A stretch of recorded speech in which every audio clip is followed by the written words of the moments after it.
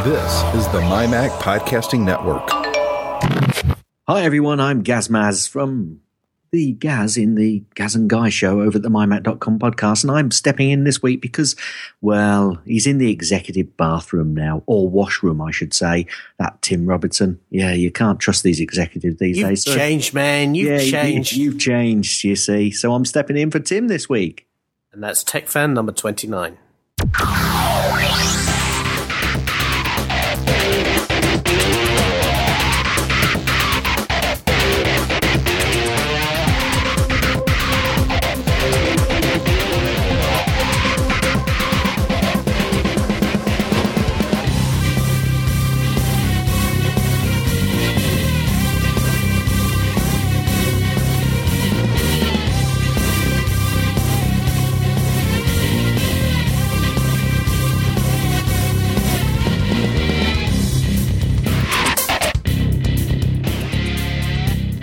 So welcome everybody. Yes, as Gaz just explained, I'm running the show today, hence why it's probably a bit more disorganised than normal, though probably less disorganised than the last time I did a show, and Tim just posted it all up to the internet. I don't hold it against you, Tim, don't worry. And as you heard in the intro, I'm joined by Gaz from the MyMac podcast. Hi, Gaz. Good evening, afternoon, morning, whenever you're listening to this podcast. Well, let's face it, it's probably a bit earlier than when you normally record a show with Guy. It's bliss. It's light outside. I can see clouds and blue sky and everything. Absolutely. And Gaz and I are both coming towards the end of I don't know if you found this, Gaz. Well, obviously, being both Brits, we've got the royal wedding tomorrow, which means we've got the day off. But as we had a bank holiday at the beginning of the week, it was a short week. Is that good for you or bad for you? This week it's been bad for me, but no, a short week's always it's always good for you. Well, really, do you not find you end up doing 5 days work in 3? It has been a little bit like that, I must admit. That's pretty much my week as well. Though it is very tempting when people are expecting things from you this week to kind of say, "Oh, you know what? Nobody's around. I can't get anything done. They're all on holiday, so you'll have to wait to the end of next week." That's right. Well, to a certain degree, that a little bit of that's gone on anyway, because I do an awful lot with Europe, Middle East, and Africa, and the majority of the work comes out of Europe, and most of those seem to have been on holiday anyway. So it's not been too bad. But don't tell anyone. Yeah, absolutely. But we'll both be sat in front of our TVs tomorrow, waving our Union Jacks, and we'll stand up and salute in the right places. Yes, absolutely. Yes, it's a fine day to be British tomorrow. I'm fully expecting it to rain. I'm hoping it will. Yeah, well, it wouldn't be a bank holiday without that. And it certainly wouldn't be a wedding without it being raining. No, it'll be a disappointment if it doesn't rain. Okay. We're probably giving away far too many cultural stereotypes with this conversation, so let's move swiftly on. So, obviously here on Tech Fan we cover a slightly wider beat than you guys do over at MyMac.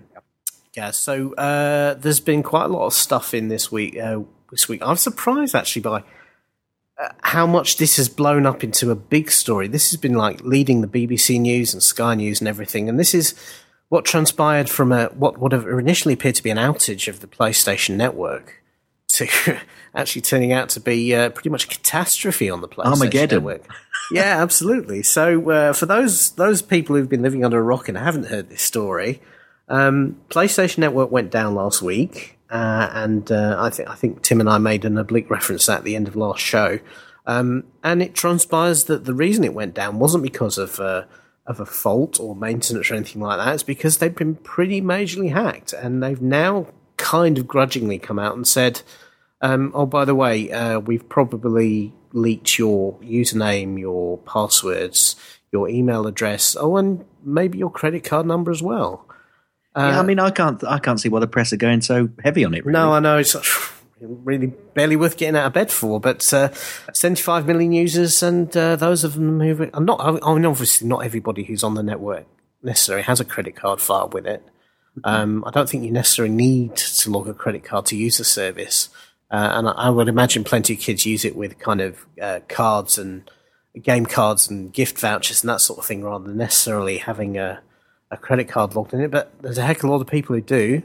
Yeah, it's actually, I was having the conversation with someone at work today because, yeah, this has certainly hit, the headlines, and people that I've got no idea what the is it PSN it's called? PSN, yeah, PlayStation PSN. Network. Yeah.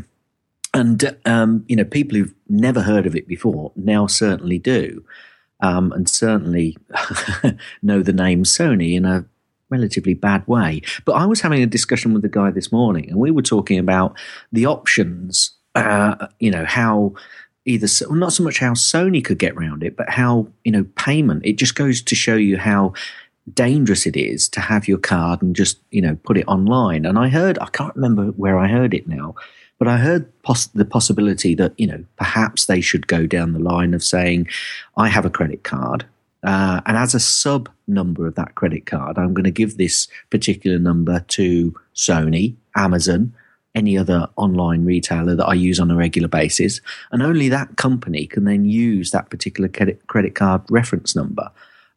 Which could be a way of then securing details that you just store online for regular use. But he then went on to say, well, why not organise a direct debit? Some sort of direct debit, which you authorise that particular company to take from your account on a direct debit basis. But there's.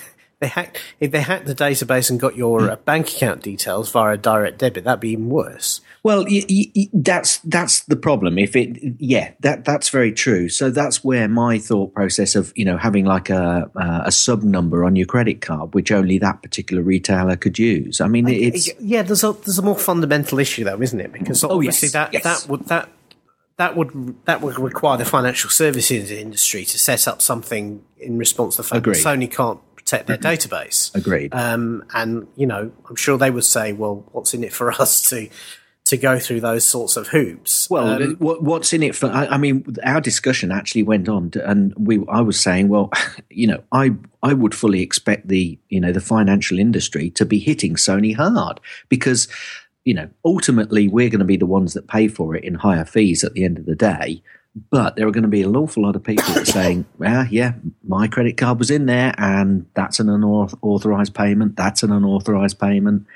Yeah, I mean, obviously the thing with a credit card is that if you are become aware that it's being used fraudulently, you notify your credit card company and they kind of pretty much swallow the cost of those fraudulent transactions. Yep.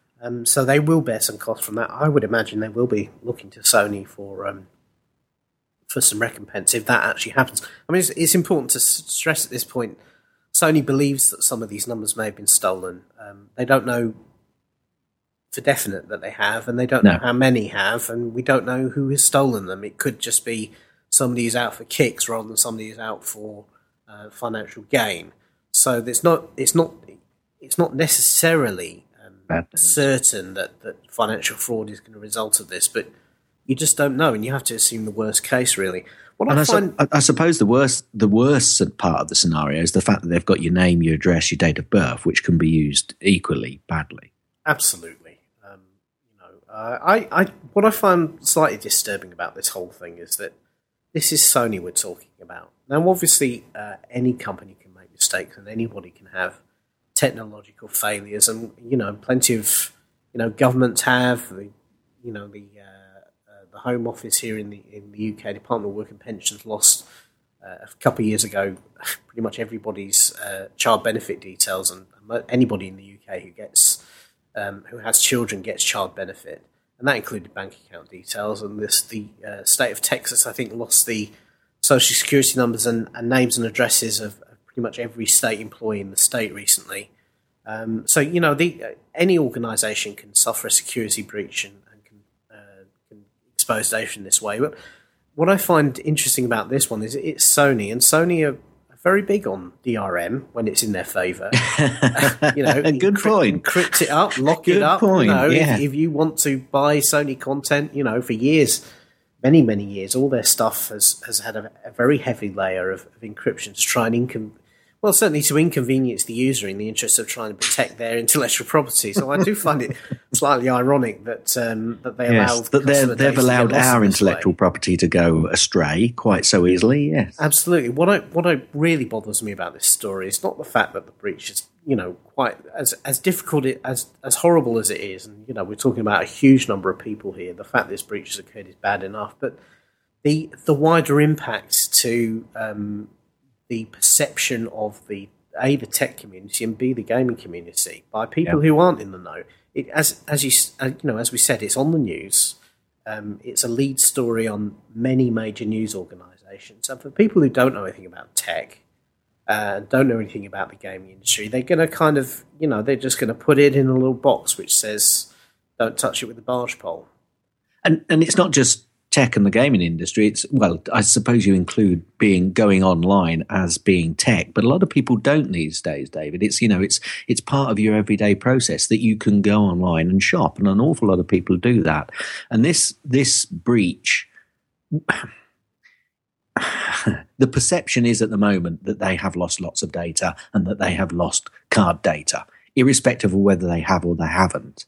And people that would perhaps occasionally or, have now got into the routine of going online and spending money online are going to be thinking, they're going to think twice about it. And so it could have, as you say, a much wider impact on the internet and sales on the internet. Absolutely. I know plenty of people who are wary of shopping on the internet because of horror stories, and this is the ultimate horror story. Yeah.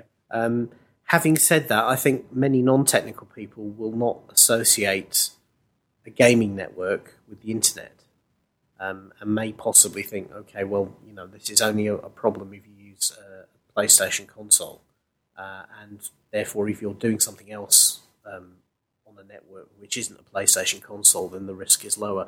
It's hard to see, really. I mean, obviously the way that... I would agree with you if the news agencies were saying the PlayStation Network, but they're not. They're saying Sony have lost it, and everybody, everybody knows Sony, don't they? I must admit, part of what kind of bothered me about this is when I first heard about it, I thought, well, why is that particular console just communicating over the internet?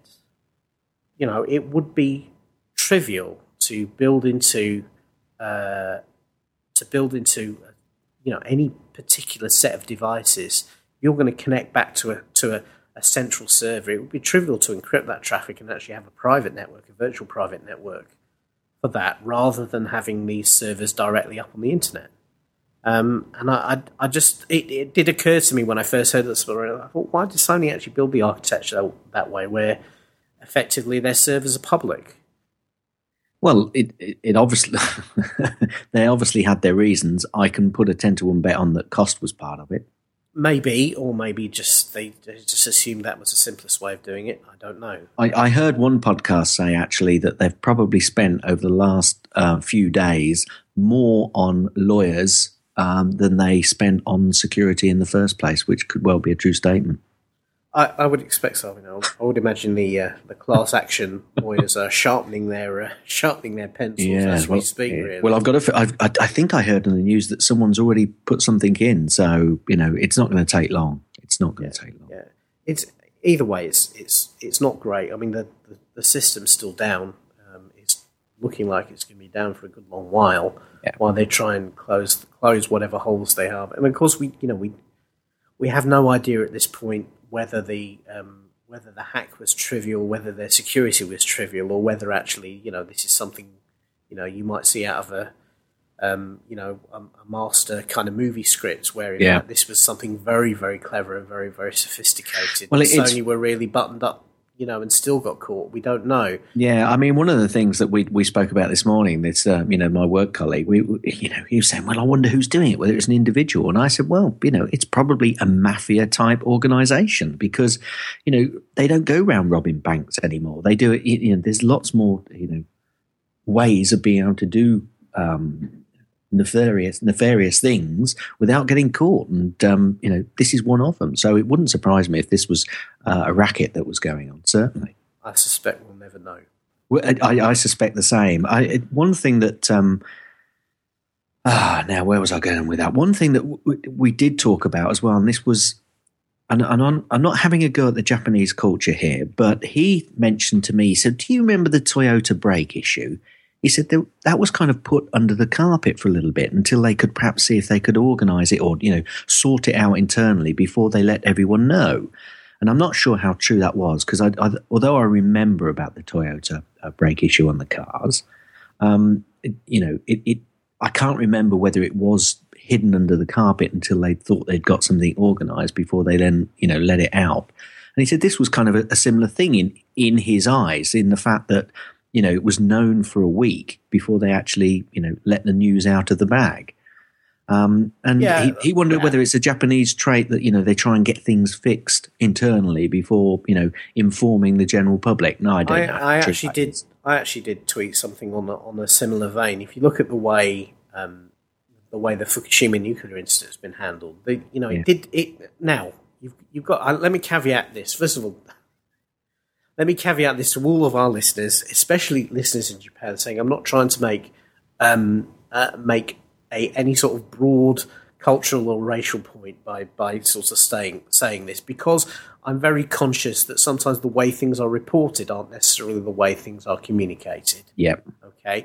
But certainly the way it was reported and the way the communications happened through the media, and with the Sony incident, with Fukushima, with the Toyota thing as well for a while, it did kind of have this kind of snowball effect where it seemed to be getting larger and larger. There was more recalls as time went on. Yes.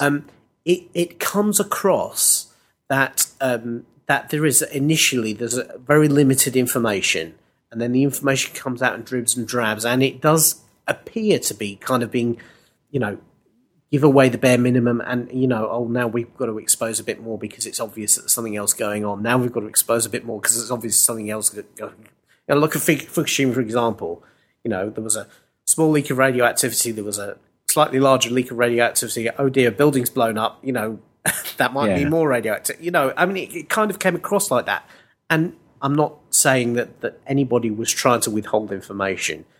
Obviously, these situations are very, very fluid, and there's nobody sat in the middle who has command of all the information, understanding what's going on. I'm not saying that informing everybody straight away is the best way to go anyway. No, absolutely. It could be the way to go that you try and then minimize it so you can try and grab that data back, for example, in this case. And it could well be that Sony, first of all, the network goes down because of a hack. They've no idea what's going on. They're looking through the logs. They're trying to figure out what's going on. And, of course, if the thing's still being hacked while they're doing that, then it makes it very difficult to, respond because the systems are falling over while the hack's going on. It's denial of service or a large amount of traffic coming in and that sort of thing. So it could well be that it took them a while to actually figure out that information had been stolen and work through what it is. Agreed. But nevertheless, you do kind of get the impression, because the Japanese culture is very much about honor and face and that sort of thing, and how things look. It does seem possible that people might not want to fess up about information as quickly as they could because they are worried about perception. Yeah. And obviously, for a big corporate organisation, then that perception is very important, because it has, it can hit stock price, it can hit sales, it can hit that sort of thing. And we know for a fact, it's been reported for many years, that often banks and things do get hacked, and they just don't tell anybody because they don't want that perception to be out there. Yes. But I'm just wondering if we're getting to, if there's some lessons that, as a community, and I'm not talking about just the tech community, but as the public in general can learn out of this now, which first of all is that these things are happening. Anytime you store your data electronically somewhere, then there is a risk that it can be compromised via accidental design, and you need to accept that risk and not put too much trust in the systems and the people running those systems. So how would you get around it? What would you look at having a credit card which has a very low to try and help yourself, because obviously business in general wants very little in the way of restrictions, because that certainly helps them when it comes to you wanting to buy stuff. There are look. First of all, the credit card industry is already credit cards are fairly safe in that even if the number gets out away from you, the credit card industry is already geared up for writing off debts that come from fraud. That's one of the reasons that built into the cost of credit card transactions is the fact that the credit card companies know there's a certain amount of fraud, and we've all had those phone calls where you go and buy a tank of petrol and then go buy a pair of shoes or something like that, or you suddenly buy something large on the internet and then you get a phone call from your credit card company saying, "Was this actually you?" if you've ever taken a credit card that you use in the UK and suddenly go overseas with it and then use it a couple of times, you'll suddenly find the thing's blocked because that exact thing happened to me when I went to the US recently. So we do understand that the credit card industry is geared up for a certain amount of fraud, and that is a protection to the consumer as much as a protection to themselves. So, credit cards in themselves are fairly safe as long as you keep an eye on your statements and keep a good idea about what's going on. But secondly, if you want to get away from credit cards, there are services that could be used. I mean, they could take PayPal, for instance, working on the assumption that PayPal linked to your bank account, your credit card account, is safer as a proxy than actually having the number stored in multiple places. It's stored in one place, and you would hope that PayPal, being a financial services company, are inherently better and safer at managing your data than Sony themselves are. Yeah, you would hope so. The flip side of that, of course, is you're putting all your eggs in one basket there, yes. And PayPal is not a cheap service to use if you use it heavily, as I do. Yes. So there are ways around. There's pros and cons in. But I think what we need to accept, and this is the second, for me, far wider point, is that companies need to understand how to respond to these incidents because they are going to happen, and everybody needs to build a policy and protocol that says when we suffer a data loss or when we suffer a potential data loss, this is how we're going to let people know, rather than it being, every time a network goes down, you wonder whether it's because of a crash or whether it's actually because of an attack. Yeah, and I think I hope that this raises the issue with other larger companies to make them think, well, hang on a minute, this isn't our data, it's someone else's data, and we have got to be extremely protective of it. Yeah. Whether it's just a name and address and a password, but to have, all of the details that they had, hacked and out in the wild somewhere out there is it's frightening. It is frightening. It is, but I think, we've got to keep it in perspective. I think it still remains the case nowadays that it's far easier for your credit card data to be stolen in a restaurant than it is online. And I agree with that. I agree with that. But and I think we've pretty much come to the point that we're pretty happy with the way the credit card goes and the protection that they give us. But it's that personal information and identity theft, which is probably the biggest possible issue that could come across, because you've heard about these people that had debts against them. They've suddenly found that they can't get any credit, and they it's not them that's been making the transaction. It's because their identity has been stolen. And there is also an aspect of that as well. So we're all saying that the level of risk is very low, but it still hits you like a sledgehammer if it happens to you. I always think that with when they say that air travel is statistically the safest way to travel, I always think probably not much comfort if you're in an airliner that's on its way down. No. Thinking, well, I'm really, really unlucky to be on this plane because most people are okay. Not much comfort. I'm sure this story will continue. There are a lot worse things happening live. We agree that from a tech perspective, I think this is quite a biggie. Yeah, absolutely, and I'm sure it will continue to develop. So we'll see which way it goes and see what the ultimate impact is to Sony and to everyone else. I'll tell you what, I bet the Xbox Live people are rubbing their hand. Yeah, well, yeah, I can imagine. One question for you then. Yeah. Do you use the service? I don't have a PlayStation 3. I do have an Xbox, but I've never really played online with it. The funny thing is, you said that you bet the Xbox Live people are rubbing their hands. They might also be going, oh no, because now people are thinking, I'm not putting my details in there. It could be that. I mean, I would imagine plenty of people who have online, take credit cards online will be taking a long, hard look at their security. As a result of that. But it will be interesting to see how this affects consumer confidence in not only Sony, but all of these services in general. I mean, the cloud is something people talk about an awful lot, but this might put people off, so we'll see. Yep. Yeah. Right, well, we're going to take a break. I'm sure there is another podcaster on this network who is desperate to tell you all about what they do and what they talk about, so let's have a message from them, and we'll be back very, very shortly. Looking for in-depth coverage of the Mac universe? How about hard-hitting interviews with industry leaders with all the questions you want to ask? Or detailed product reviews for programs costing thousands of dollars? Then you should definitely find something other than the MyMac.com podcast. The MyMac.com podcast is the show for every Mac user. Fun, entertaining, with news, reviews, and interviews with people just like you who want more from a podcast than just talking heads. Find us on iTunes by doing a search for My Mac and get ready for a good time. I used to like talking heads. That we are. I don't know who that was you've heard, because I've not put it in the show yet. But whoever it is, I'm sure they're a bang-up podcaster, and I urge you to go and listen to their show right away. Yeah, I loved it. After we finish listening to this one, of course. Yeah, just hang around for a little bit longer. You can pause this show and go and listen to that other podcast, but please make sure you come back and listen to the rest of this one. There could be something really important before the end of this broadcast. I'm sure there will be. I'll think of something anyway. And if you don't, I'll find something.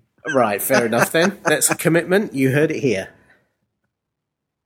Right, so, Gaz, we've been bantering back and forth on Twitter, and I know you and Guy talked about this at length a few weeks ago, about your massive iPhoto library and what you need to do about it. Yeah. You see, the problem I've got is I quite like iPhoto. I like its interface. I like what it can do for me. And it's, since it's had a few upgrades, it seems to be able to handle the 20-odd thousand photos that I've got.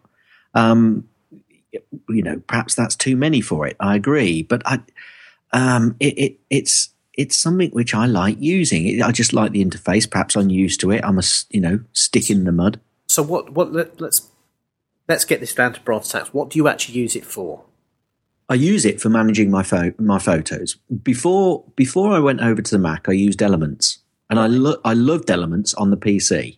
Mm-hmm. And when I moved over to the Mac, I got an early copy of Adobe Elements for the Mac. And it was rubbish. I hated it. I think this is awful. And so I started using iPhoto, and I basically just use it as a management tool. I use it to look at the slides. I use it to edit the slides. I use it to highlight the pictures. I call them slides. How old am I? And I basically use it as an all-round management tool. Right. Now, I did early on. There were a few issues, and I'll come on to the piece of software that I'm going to talk about in a little bit. One of the things that we do, and again, this could be something which I shouldn't be doing, but I have these little foibles of mine which I like to stick with. Stalwart I am. Right. One of the things I do is having several users on this particular Mac, which is the main Mac Mini. I put on the shared drive the iPhoto library so that everybody has access to all of the photos and can add and adjust them if they need to. And that's one thing which I've done from day one. And it seems to work fairly well, apart from a few glitches, which I'll tell you about as we go on. But everybody has access to the photos, and I've just got one library then, which everybody has access to. Now, I did go down the route a couple of times early on because iPhoto couldn't handle the number of photos, was to, have a couple of different libraries. But I like everything in one place. I tag it, I name it, I make sure that it's got all of the right keywords on it. And if I need to find it, I can use my, smart albums, etc., etc., etc. And it's all there. Okay, iPhoto manages it in, its own little library, which I know a lot of people don't like. But, it works for me and it works for us. Now, whether it'll continue to work if I get another 20,000 photos in there is another story. I would suspect not. And you're probably right there. But it's going to take a little while for me to get that amount of extra photos into the library. But I just like its interface, and I like one of the things I do like with it, David, is its simplicity. Right. Okay. I appreciate and understand all of that. I'm going to play the devil's advocate here. Good man. Say with 20,000 photos, you shouldn't be using iPhoto.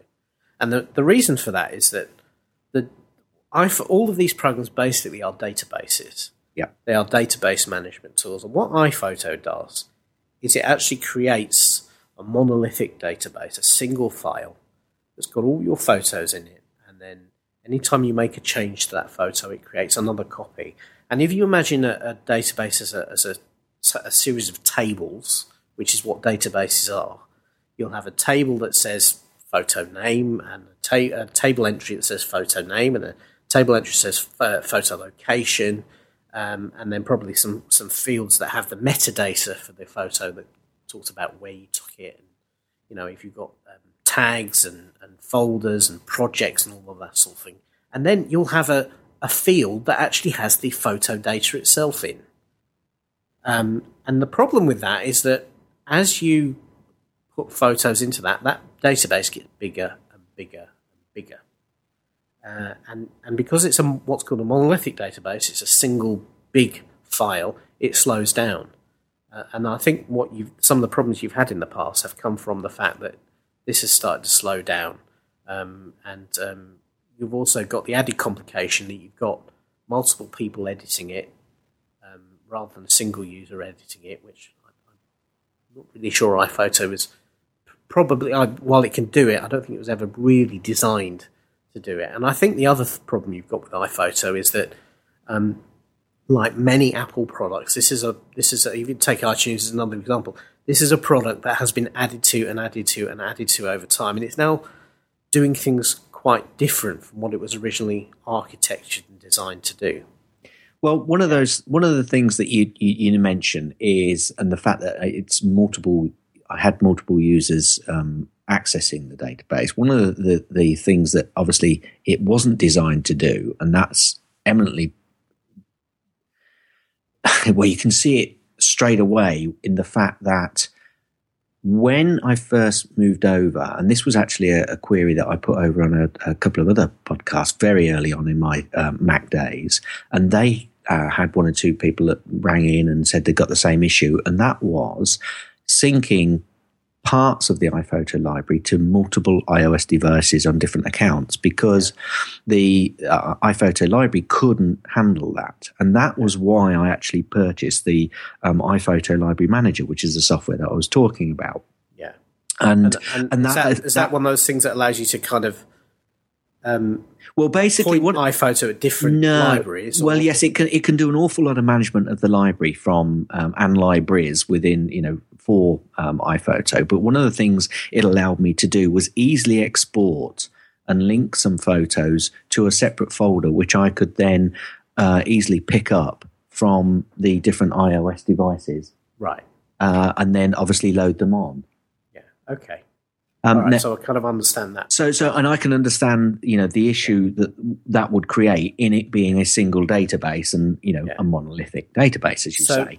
So go on. Yeah, let me talk about the other ways the other programs you could use to kind of manage this now. Well, let me just interrupt you there and say, and I am certainly looking at the possibility of moving over to probably Aperture, to be perfectly honest with you. It's likely, I thought about Lightroom, but it's likely to be Aperture that I go over to. And this conversation is certainly something, because I know that you do a lot with photography, is something I've been looking forward to be honest. Yeah. Well, I used to use Lightroom. I now actually use Aperture, and I'll tell you for why in a minute. But for listeners who don't understand what Lightroom and Aperture do, they basically they are iPhoto for semi-professionals. So both programs have a similar sort of ethos. They are designed to allow you to catalog and tag and store and edit photos in much the same way you do with iPhoto. But the key difference between them is that these programs do not store the images themselves in the database.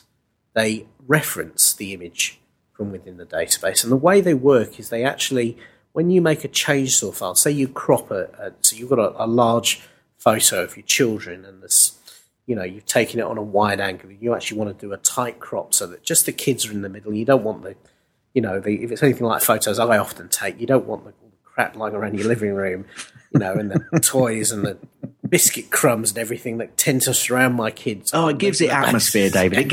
Leave it in. It gives it atmosphere. Yeah, but it doesn't look so good when you want to put that photo on a canvas print and send it to your parents. Sure.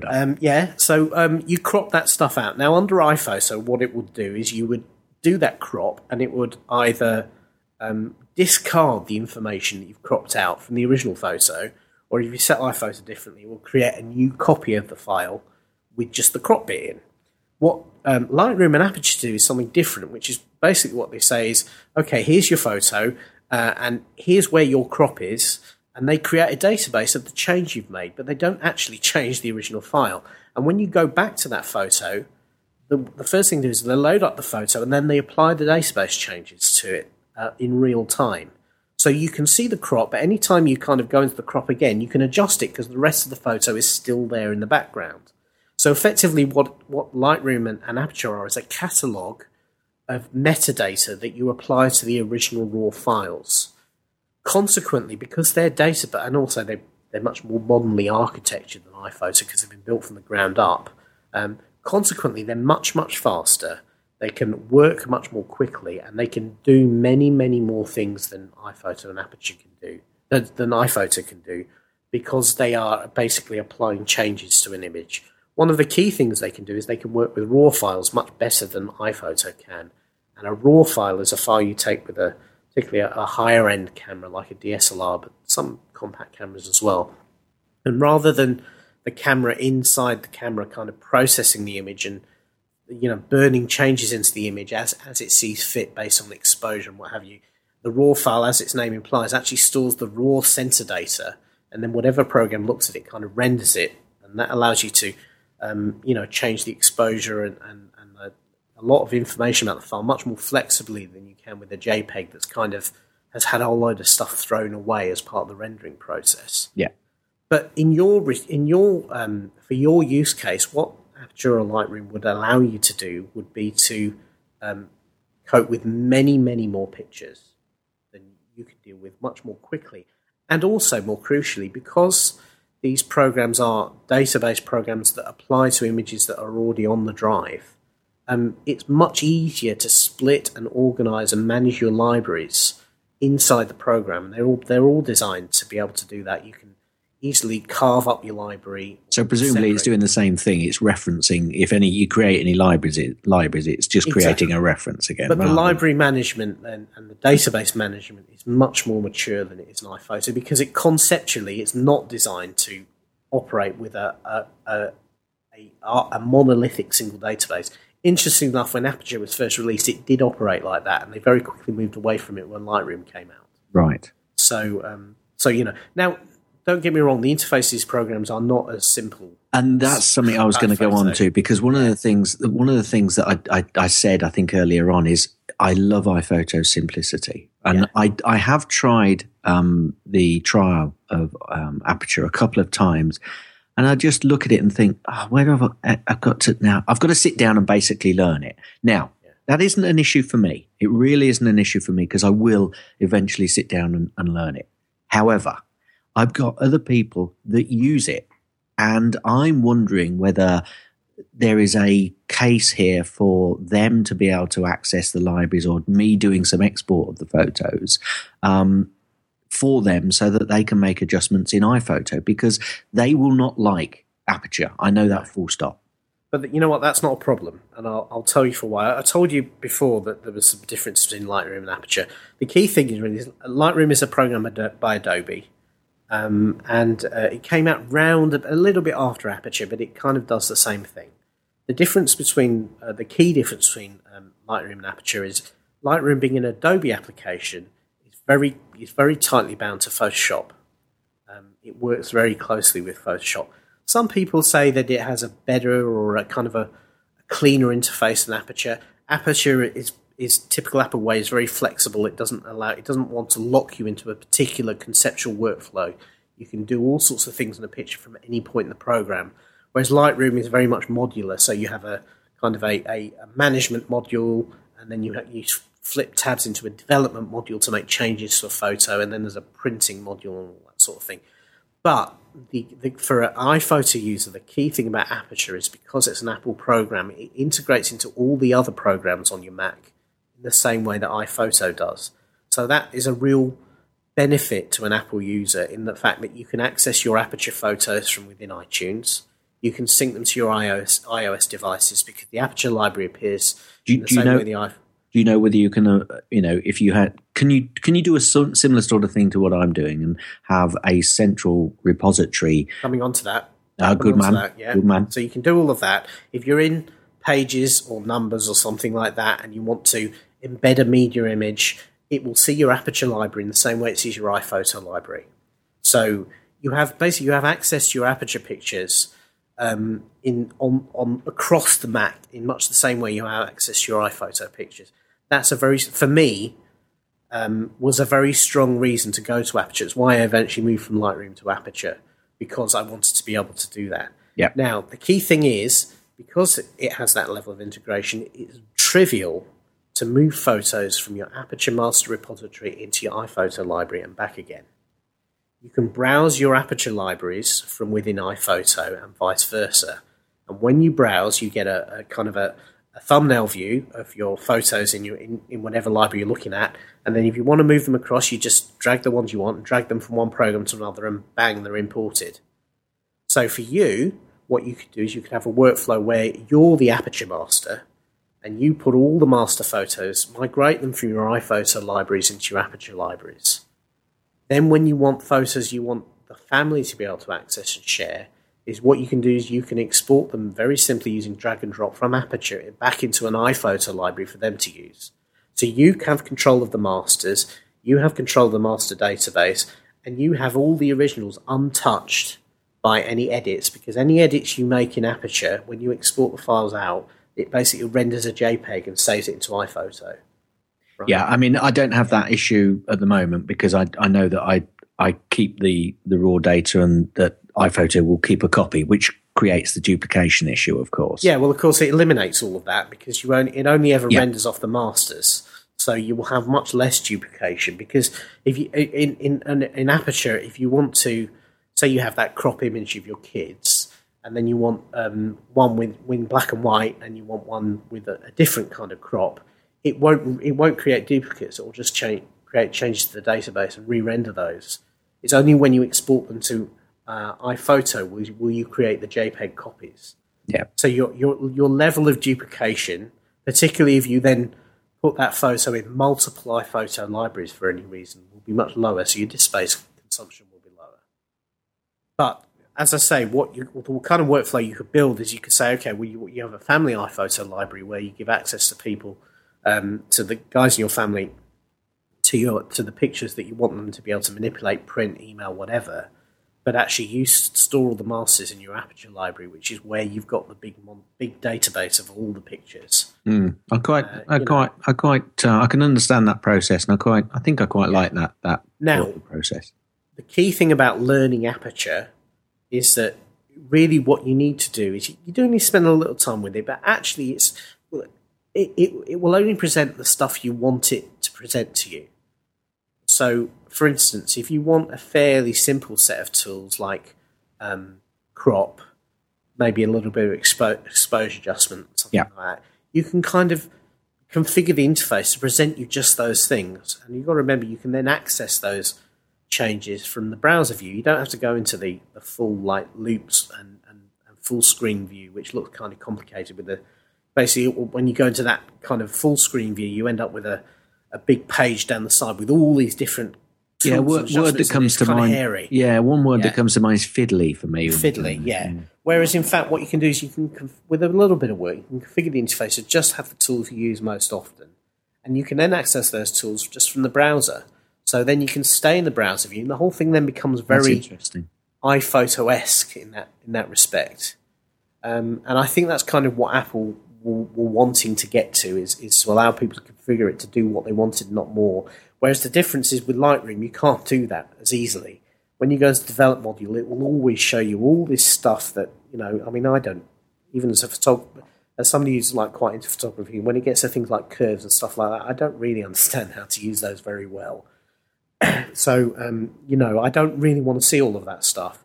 Aperture kind of allows me just to do the very simple stuff. Oh, I didn't know that. And the key thing as well is that I find with Aperture is actually making those changes is much, much quicker than it is in iPhoto. You can do cool stuff like if you create, if you take, I do a lot of shooting for eBay photos. If I take a shot of 20, 30 photos of different products. I do them in my utility room. So that normally takes me about 20 minutes. Once I've got the exposure and white balance adjustments for the light that I was shooting in, I can then drag and drop those settings across all the photos I took in one go, and they're all auto-corrected.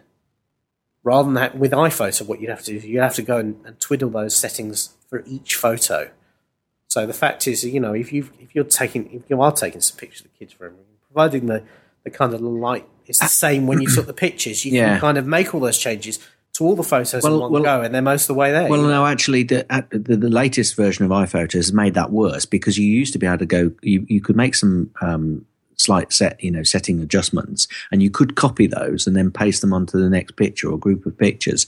However, that used to be like an icon on the adjust part of when you're editing the photos, and that's gone now. So you have to actually go up and click Edit Copy, which is a real pain. You know, they've kind of lost a part of the ease of use there. So Aperture has kind of like a clone stamp tool that allows you to clone the settings you want and just then apply them to a whole load of photos. You know, David, I know I need to go across, because I mean I've just had a quick look at the size of the iPhoto database size, and it's 154 gigabytes. So it's it's not insurmountable. It's quite a large library, and I do know that I've got to go across. But I think the most interesting thing for me was the fact that, you know, the workflow that you mentioned about going into Aperture, making your adjustments if you require, and then obviously exporting those into a central iPhoto library, which the others can still, you know, go in and make adjustments if they want to. That's right. It's the reverse then that I'd be thinking about, because then they may be putting photos in there, which I'd then got to work out that process and make sure. But they wouldn't put photos into Aperture. They would be able to access. No, but they might put photos into iPhoto, which I may then say, well, I want that. So and then it's a matter of just timing and workflow, which I think have to work out. I think the thing is, I'm pretty sure you can set up some folder watching in Aperture, so it will actually automatically import photos that are in particular folders. Good. Yeah. So basically, you say to people, don't import them into iPhoto, just leave them here, and then next time I fire up Aperture, they'll come in, and I can. Because what you want to do is, obviously, you want to do all the tagging and the organisation and that sort of thing in Aperture. And I'm assuming all of the stuff that I've done with keynotes, tagging, star ratings, all the rest of it will be imported in Aperture. Yeah. So, which is another benefit from doing. It's a bit more complicated. Certainly with older versions of Lightroom, I've not seen the Lewis version, but with the older versions, you wanted to maintain that data. You had to do some jiggery pokery in terms of exporting from iPhoto and importing sidecar files, and it was kind of complicated. Yeah. So the other thing I'd say as well is the quality of the online books and things that you can generate with Aperture is really stunning. I don't know whether whether it's got parity with iPhoto or not, but certainly whenever I've done any of that stuff, I've done a couple of books out of iPhoto, and I have been quite impressed with them. So, but I'm sure that there's a lot more. A lot more templates, let's say, that you could probably use in Aperture. One of the things I did want to mention, and one of the things that I was thinking you was talking about when you were talking about the databases and, you know, hanging on to all those libraries, was the fact that, and I don't know whether other people have thought about doing this, but this last holiday, basically, what I did, and I assume that I could probably do the same in Aperture, but I'd like to hear your comments on it once I've said what I did, was that I basically created an iPhoto library on the MacBook Air. And I take a lot of photos. Well, that's why I've got 28,000 photos. And what often happens is I come home and then it's a week before we get to look at the photos, because I've gone through each of them and done any tagging, adjustments, etc., etc. What I did this holiday was to create the iPhoto library on the MacBook Air. And then make the adjustments on a daily basis.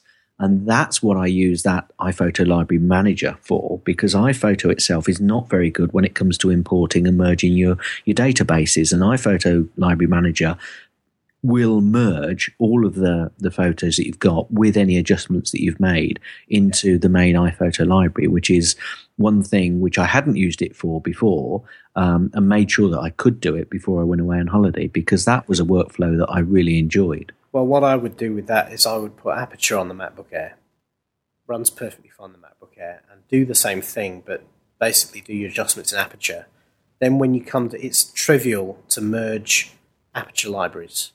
It's just an import process. Yeah, and it's certainly not trivial on with iPhoto libraries. Yeah. So with that, what I would do then is in fact this is the workflow I tend to use when I go away. Is run the photos in Aperture, and then when you get back, you just basically import that separate Aperture library into your main Aperture library, and then just the photos will just come across and become part of your main Aperture library with no problem at all. Cool. So that's fine. And for anybody out there, if you are starting to take lots of photos and you have got a MacBook of some sort, it's a process. Certainly, if you're only using iPhoto and you're for $20 and you don't want to go up to Aperture, which is certainly something which it looks like I'm going to be doing in the near future, iPhoto Library Manager does allow you to do that really successfully. And managing your photos when you're away, as long as it's not going to spoil your holiday, it's certainly a lot easier, because when you get back, you pop them into your library and then bang, if you've got an Apple TV, they'll appear on your Apple TV and you can enjoy them straight away, which is what we did this time. And it was a really enjoyable part of it finished off the holiday, as it were. I find that if you've shot photos during the day, the family want to see them that day. And they don't really want to be looking at that little tiny screen in the back of your camera to see them. So if you import them into your laptop and then show them on the bigger screen, they'll be a lot more comfortable seeing that. And there's slideshows and stuff in there as well, so you can slideshow them if you don't want people to work with the main Aperture interface in case they a bit crazy and kind of do something to it. Yeah. You can do that. You can show the photos off in slideshow fairly easily. Yeah, which is exactly what I did in iPhoto as well when we're away. So exactly the same. Yeah. So it's and another key advantage is now with the Mac App Store, it's a lot cheaper than Lightroom. Well, that was one thing that was keeping me away from Aperture, to be honest with you. I didn't want to spend that amount of money on something which I wasn't sure was going to do what I wanted, the way I wanted to do it. Absolutely. Yeah. I mean, back before the App Store came along, it was not it's still good value for what it does, but it wasn't a particularly cheap program. Whereas now it's only £45. Well, before it was think about it. Does it do it? Am I happy with that? But now it is an absolute no-brainer. Well, £45 or I think it's $80 in the States. I mean, that you could spend that on a standalone Mac developer program. You normally don't expect to get a professional Apple program for that sort of money. No, agreed. No, you can get the iPhoto, iWork type of stuff, but you wouldn't normally expect to get a program this great. There are professional photographers, big names, who use this program to manage their entire workflow, and certainly plenty of wedding photographers and everything use it very heavily as well. So you're talking about a really professional program for not very much money. Well, it sounds like I'm going to have a segment on one of the podcasts soon, then saying how I rolled over from iPhoto into Aperture. Absolutely. No, you'd certainly given me a lot more food for thought than I had before, I've got to admit, because before it was just a matter of all I'm doing is swapping from one interface to another for no real benefit. But, you've given me a few more benefits than I perhaps thought about before. Your Mac will thank you for it, Gaz. Yeah, yes, it probably will. Definitely. So anyway, if anybody kind of likes to sound that, I mean, both Lightroom and Aperture have free trial versions. So go have a play and knock yourself out. They really are great programs, and even if you're just a fairly casual photographer, I'm sure you'll get something out of them. So I encourage you to go and have a play around. But if you're like me and still a iPhoto lover, because I still love the program, I think it's an absolute great program to get on your Mac, free of charge. Well, Obviously you pay for your Mac, so it's not really free of charge. But and you're looking at some way of perhaps you don't take 20,000, that you're quite happy with iPhoto. Go over Fat Cat Software and have a look at iPhoto Manager, because that's helped me get to where I am now, I suppose, and now's my tipping point. Yeah, I don't want to diss iPhoto, because you're absolutely right. It is a great program. It's just, I think you're you're approaching the edge of the envelope in terms of its capabilities with 20,000 plus photos and more to come. Yes, you don't want me to hear me on the MyMac podcast with guys saying, "No, the Mac Mini's crashed. It's probably my iPhoto library." What with Guy and his eternally crashing Skype connection, GarageBand issues, the last thing you want is another machine falling over. But I would imagine your Mac Mini must quail every time it sees via your internet connection you go on a holiday again, you book your flight to. Yeah, I think you're right, because iPhoto does take a little time to open. But once I'm in there, it's. I mean, I have got 8 gigs of RAM, so that probably helps. Yeah. But it does quail a little bit, I must admit, when I first open iPhoto. Yeah, I know. 20,000 home photos. I'm talk about a first world problem. Yeah, sorry about that, folks. Yeah, it is a bit, but I'm sure you're. Well, I bet your friends really enjoy it when you ring up and say, "Come over and see the photos from the holiday." No, we don't do that. Food. It'll only take 2 days. Yeah, we don't do that. What we do is they come in and the girls say, "Oh, do you want to see the photos?" And they can't refuse the girls, you see. Oh, right, I see. And then I let them go into the room, put the Apple TV on, get it up. Lock they come. The door so nobody yeah, that's can right. get out. That's right. Get the dog standing by the door. Get back in there. I always find with my friends, they find it very off-putting when they come around and see photos and they find a projection set up and a lectern and a teleprompter. It does tend to put them off. Oh, dear. I'm going to look forward to my visit to you when you show me all your photos. Yeah. How many did you take this holiday? Yeah. Oh, 6,421. Make sure you fill out your survey forms before you go. Yes, we have put you up for the night. So anyway, the joys of family photography, eh? Fantastic. Yeah. Okay. Well, I think on that note, we'll let everyone beaver off and go and download their copies of Aperture and Lightroom and figure out what's going on. Lightroom, important to say, because we are a wider church here, that Lightroom, while Aperture is an Apple-only program, Lightroom is available on the PC, and very fine it is too. So don't feel you're excluded if you're not one of us crazy Mac fanboys. Yeah, sorry about that. That's quite all right. Nobody will hold it against us nowadays. Not like the old days when they thought we were all a bit. No, not when they used to pull up the cross. Oh, we're talking like we're old Mac fans. Both of us have only been at it for a few years. That's right, but well, let's not go down that. Yeah, no, let's not. Otherwise, we'll have to continue that on your other show. Yes, I'll do that. I'll do that with Guy. Fair enough then. Well, on that note, everybody, I hope you've enjoyed this show and the replacement for Tim for this week. Those of you who were listening last week will know that he's not around next week either. I've not figured out what I'm doing yet. Surprise, surprise. But I'll either get another guest on, or alternatively I'll do something solo. And don't worry, I'm in control of the editing now, so I'll make sure you don't get the weird breaks and the no music and all of that. I quite enjoyed that one, actually. It was kind of amusing. I think what was the most amusing about it was Tim's reaction when I told him. I can imagine. Yeah, it was good. But, you get out of your executive bathroom, Tim. Come on, do some. I know. work. Yeah, come and come and leave it on the shop floor. That's right. Yeah, come and work with the little guys for a little bit. Mind you, little guys. When I deal with Guy, he's 6 foot plus. Yeah, no. Well, he makes everyone feel like a little guy. But yeah, Tim, come down with the peons and the commoners. Oh, we're back to Royal Wedding again. Yes, yeah, and that ends your circle of life. Absolutely, yes. So, for those of you who are going to enjoy the Royal Wedding tomorrow, I hope it doesn't rain. And for those of us in Britain, we fully expect it to. So, on that note, good evening, everyone, and I'll catch you next week. Thanks a lot, guys. Cheers.